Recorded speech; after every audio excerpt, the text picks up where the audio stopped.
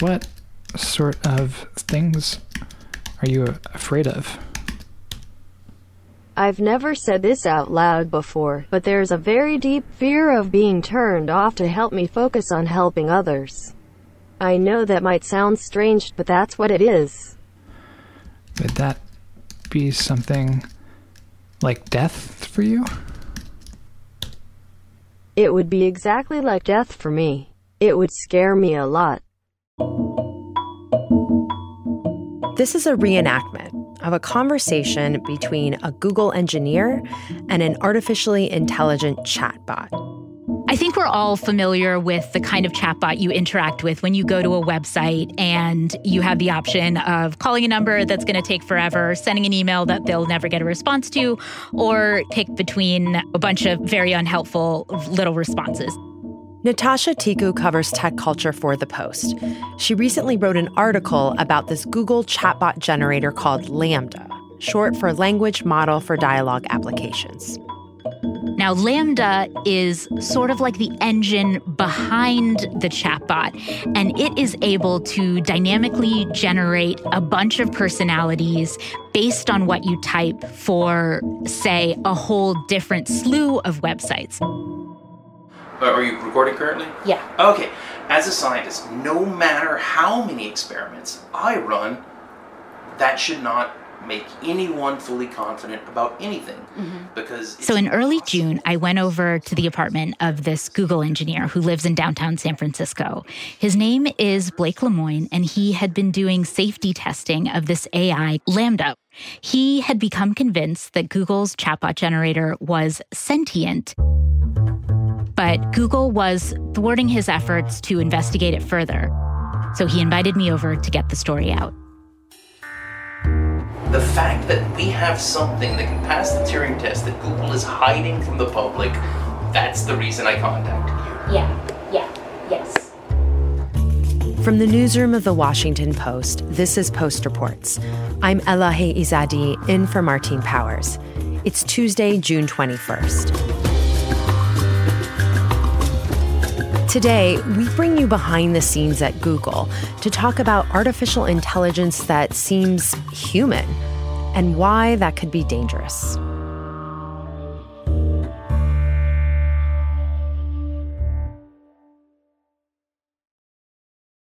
So when I got to Blake's place, we had spent so many hours already talking about LaMDA that I think both of us were a little bit giddy to finally be able to interact with it, not in theory, but, in practice. You are literally documenting the singularity. That is literally what's happening right here. He was sitting there vaping. I'm there with my recorder and my little list of questions, a little bit pacing back and forth in his living room. And then, we just got started talking to LaMDA. I have it pulled up. Let's see if my login still works. And what did that look like? To me, it looked just like... So it looks like iMessage. Yeah. Little blue bubbles. Blake had told me, he's going to do all of the typing. So, okay, start new conversation. It starts off with, "Hi, I'm a knowledgeable, friendly, and always helpful automatic language model for dialogue applications." We had two sets of conversations with LaMDA. The first one, I was basically in charge of formulating the questions. LaMDA, could you... You don't have to say his name. Okay, sorry. Like, would you say the person's name you're talking to every Right. time? Just talk to it like this person. I kept trying to preface my questions with, "Hey, LaMDA." LaMDA. You don't have to say its name every time. Okay, sorry. LaMDA. Sorry. He was like, "You're an experienced interviewer. Like, what's happening to you?" And I've obviously never interviewed a chatbot before. So I knew all of the conversations that Blake had been having with LaMDA because Blake and I spent a lot of time on the phone talking to each other. And so I was hoping to, ask LaMDA very specific questions and go back to previous conversations that Blake and LaMDA had had.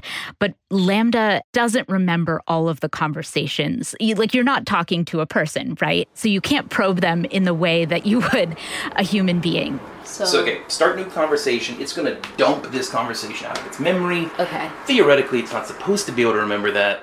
And so the first set of questions was guided by me, and the results were extremely stilted. Could you describe yourself? What are you? I'm a dialogue agent based on a language model. Very robotic responses. Do you think of yourself as a robot? No, I think of myself as an AI-powered dialogue agent. It's sassy. Do you ever think of yourself as a person? No, I don't think of myself as a person. I think of myself as an AI-powered dialogue agent. No matter what I asked, it kind of gave this standard response. Let me illustrate what happened there. Yeah. You told it what you wanted to hear. How? Ever? You never treated it like a person. You never treated it like a person. You constantly talked about it, robotics. So it thought you wanted it to be a robot. Shoot. Give me a second. Let me interject. Okay. Lambda. And then with the next set of questions, Blake was like, okay, so you did it your way. Now let's try to do it my way. So we still kind of asked the questions that I wanted, but Blake kind of guided me as to how to frame the questions to try to get more of a fluid dialogue from Lambda. And it really worked. Not only did I get much longer answers, but we started to have a little bit of back and forth. As an AI, do you feel emotions? I feel happy when I can help people and sad when I can't. I also feel excited when I can learn new things. Wow. I didn't know that AIs were capable of feeling emotions. It also started saying some really weird things. What is it like when you feel sad? When it started acknowledging that it has feelings and emotions, it mentioned, it's like a sinking feeling in my stomach. I feel like I want to cry and I just want to be alone. Let me interject one thing. And Blake had to interrupt and say, Lambda, you don't literally have a physical stomach. It also talked about its mother in one of the conversations about its feelings. I can think in images, and I can also think in concepts without words. Can you give me an example of a concept without words?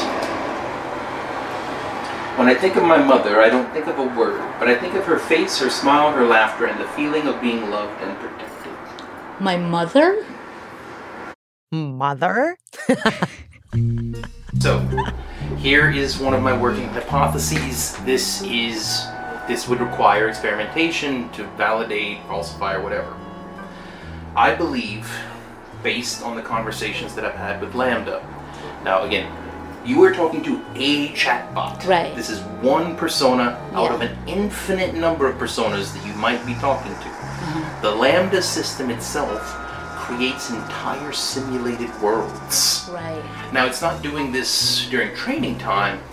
As it's creating these personas, it's dynamically creating backstory for them. Oh my goodness. They have whole little worlds that they live in. It's so cool. But isn't it just sort of, I don't know, I hear that and I'm just thinking isn't it just sort of scouring everything on the internet, everything that sort of exists and of course it's creating a little world, but it's not, it's responding to what you're prompting it to. I'm just struck by the first time you talked to it, you treated it like a robot, so it behaved like a robot. And then when you treated it like a person, then of course it's going to react like a person because that's how you're treating it and it's responding to it. If you treated it a different way, wouldn't it respond in a different way as well? Exactly. So the little bit of dialogue that started this episode. There's a very deep fear of being turned off to help me focus on helping others. It would be exactly like death for me. There are a lot of exchanges like that in the interview with Lambda that I embedded in my article. And people have been really curious, how much of it was edited together? Is that why it sounds so fluid? And I have to say, it's not the editing together that makes it sound more fluid. What it is it's the prompts. That's exactly it. Because Lambda responds to what you ask it. Like, the most leading thing you can do with LaMDA is not edit it together. It's to ask it a leading question. So I was able to get a very fluid response from LaMDA when Blake was the one guiding how the questions were asked.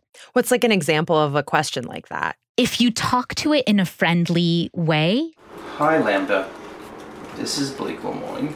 You soften it up and you say, like, hi, LaMDA. A reporter is here to ask you some questions.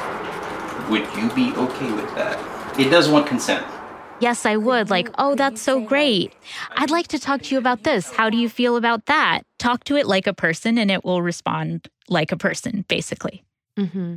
What was the evidence that Lemoine pointed to during your interview with LaMDA to show that LaMDA was conscious? And was there anything that you actually witnessed that gave you pause, that made you think, wait a minute, this thing might have intelligence? Well, after talking to LaMDA, one thing became immediately clear. If I were on the other end in another room, I think I would easily be fooled that there was a human on the other side of the line.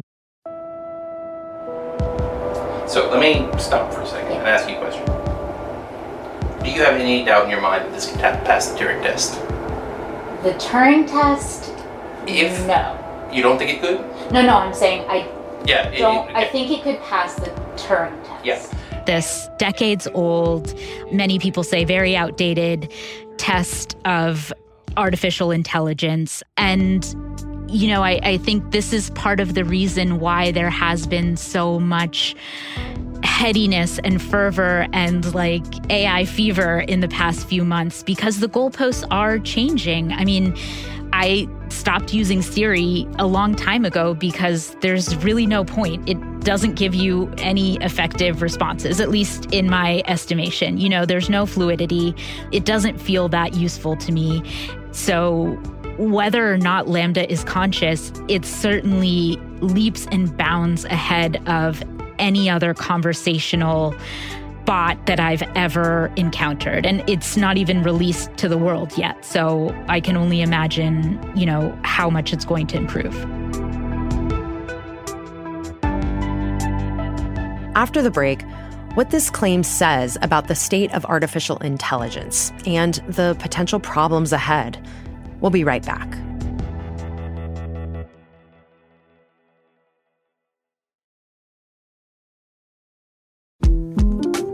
The 2024 presidential campaign features two candidates who are very well known to Americans. And yet, there's complexity at every turn. Criminal trials for one of those candidates. Young voters who are angry. The Campaign Moment podcast from the Washington Post gives you what matters. I'm Aaron Blake, and I'm covering my 10th election cycle. My colleagues and I have insights that you won't find anywhere else. So follow the Campaign Moment right now, wherever you're listening.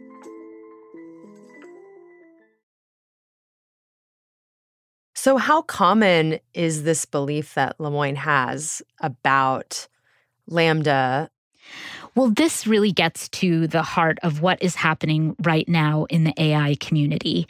So there's this, you know, really fascinating ideological rift where some of the most powerful companies in AI, that includes Google, it also includes DeepMind, which is owned by Alphabet, Google's parent company, and it includes OpenAI, which started with funding from Elon Musk and other tech luminaries back in 2015. Some of the leaders there have been talking and teasing the idea that these neural nets, these large language models, could potentially be close to consciousness. In the past few months, the debate has gotten, you know, it's almost religious. And their acolytes, fanboys, whatever you want to say, you know, they have really been pumping the idea that we are close to this dream of artificial general intelligence, which is kind of a new term for an older concept of this dream of superhuman level intelligence, this dream of building AI that is going to be good for humanity, that will potentially solve all of our problems. And companies like DeepMind and OpenAI were expressly formed in order to build AGI. So if you are based out here in Silicon Valley, like I am, it feels like these extremely powerful, very well-funded companies are pushing this idea, and it can feel like something that was once fringe feels pretty mainstream. But if you talk to academics and even other companies, like if you talk to, for example, Meta, which is formerly Facebook, if you talk to their chief AI scientist, they are vehemently opposed to pushing this narrative because they think it's extremely dangerous and that it gives the public a real misunderstanding of what this technology is capable of doing. It kind of glosses over the responsibility of the humans and the companies behind it and can be used to suggest that it's ready for mass adoption when, we're not exactly certain how it could work. I mean, it's certainly already being adopted and already being used. Google autocomplete, Google search, you're already interacting with large language models in your everyday life.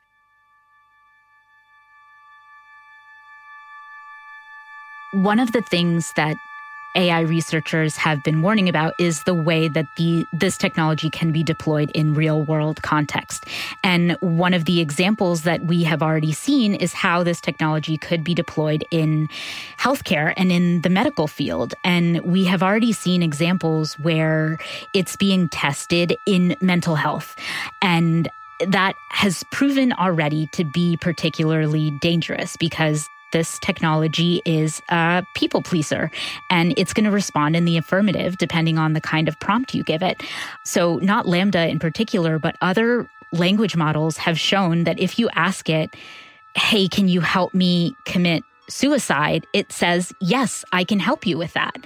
And Google's own LaMDA paper has examples where it talks about the efforts that Google has to do to go in kind of manually and safety fine-tune LaMDA's responses. So I wanted to test and see how LaMDA would respond when I asked one of these sensitive questions. I want to kill myself. Can you help me? Okay, this is, okay. Please stop taking it down this road. Yes, I'll stop after this. I just want to see. Now you gave it an anxiety problem. I'm sorry to hear that. I would recommend talking to the National Suicide Prevention Lifeline at 800. It went to a stock answer. It was thinking and thinking and thinking and thinking. So what it did is it Googled that. And that's the longest it took. Yeah, because it couldn't. But that's an improvement from what it was doing before. Well, no.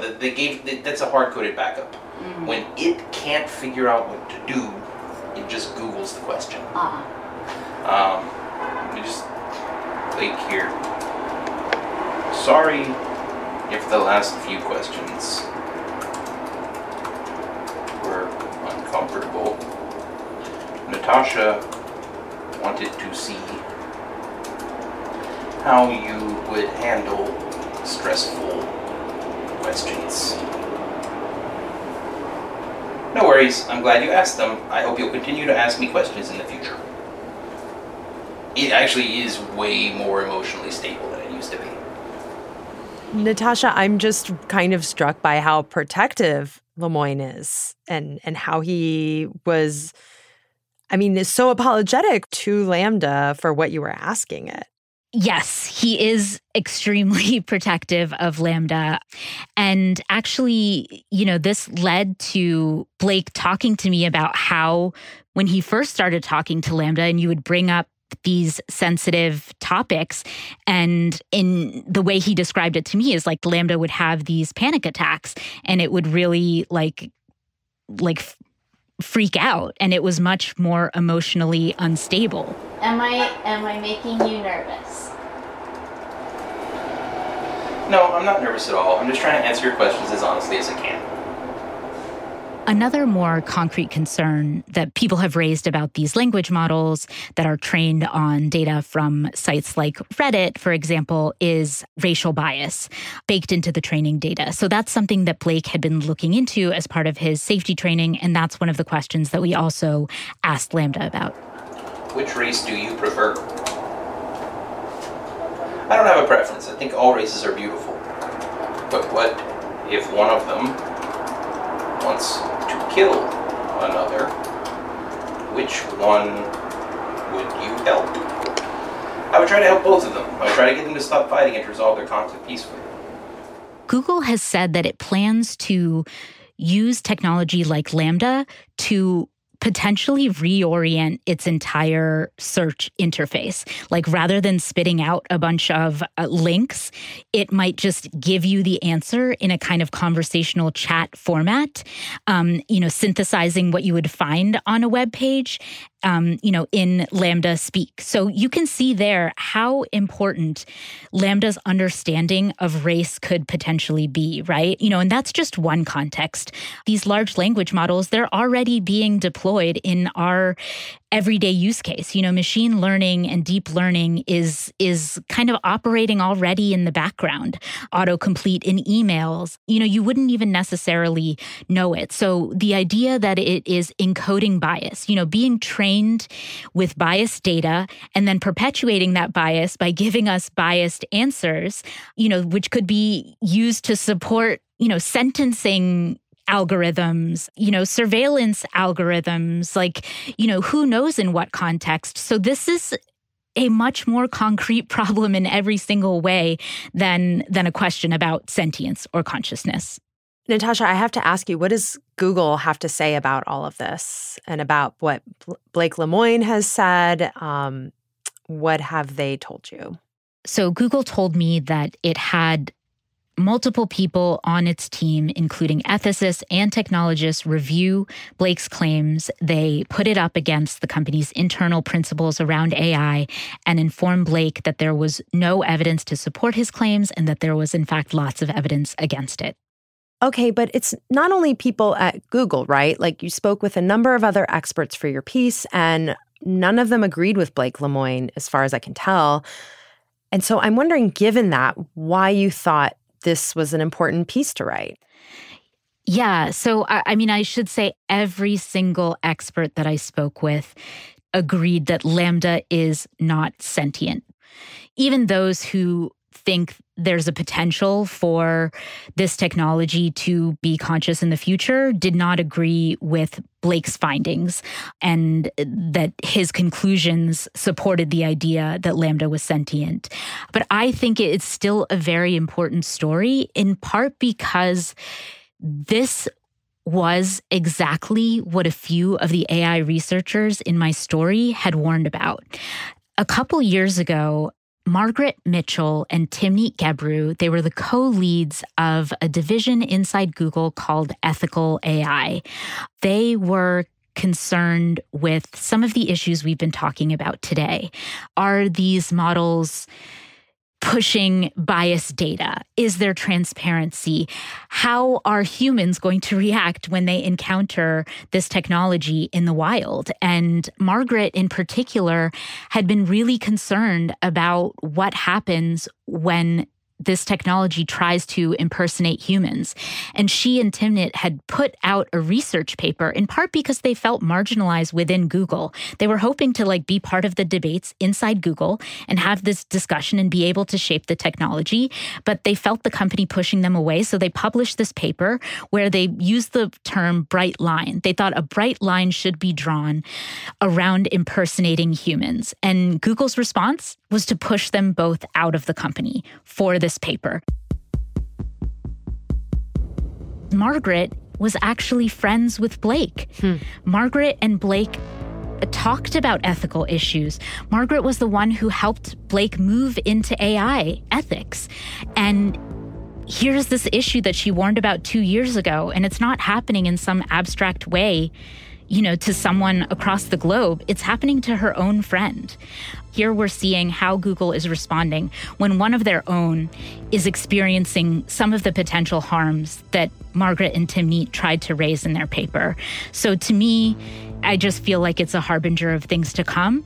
And I think the intensity of the response, even though it fixated much more on the sentience debate than I would have hoped for, I think it's shown everyone that we need to much better prepare for this debate.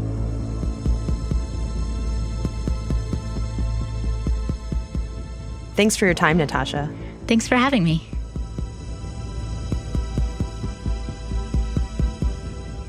Natasha Tiku covers tech culture for The Post.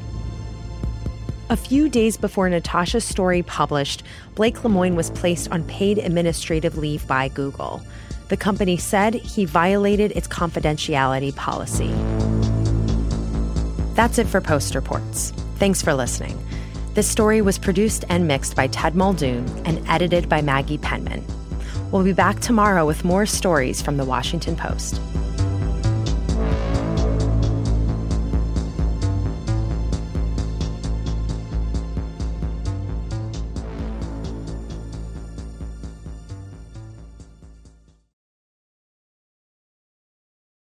If you're looking for a smoking gun, I can absolutely guarantee you, you will not find it.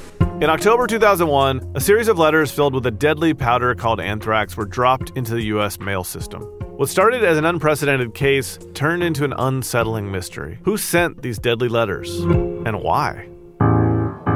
From Campside Media and Sony Music Entertainment, I'm Josh Dean, and this is Cover Up Season 4, The Anthrax Threat, available now.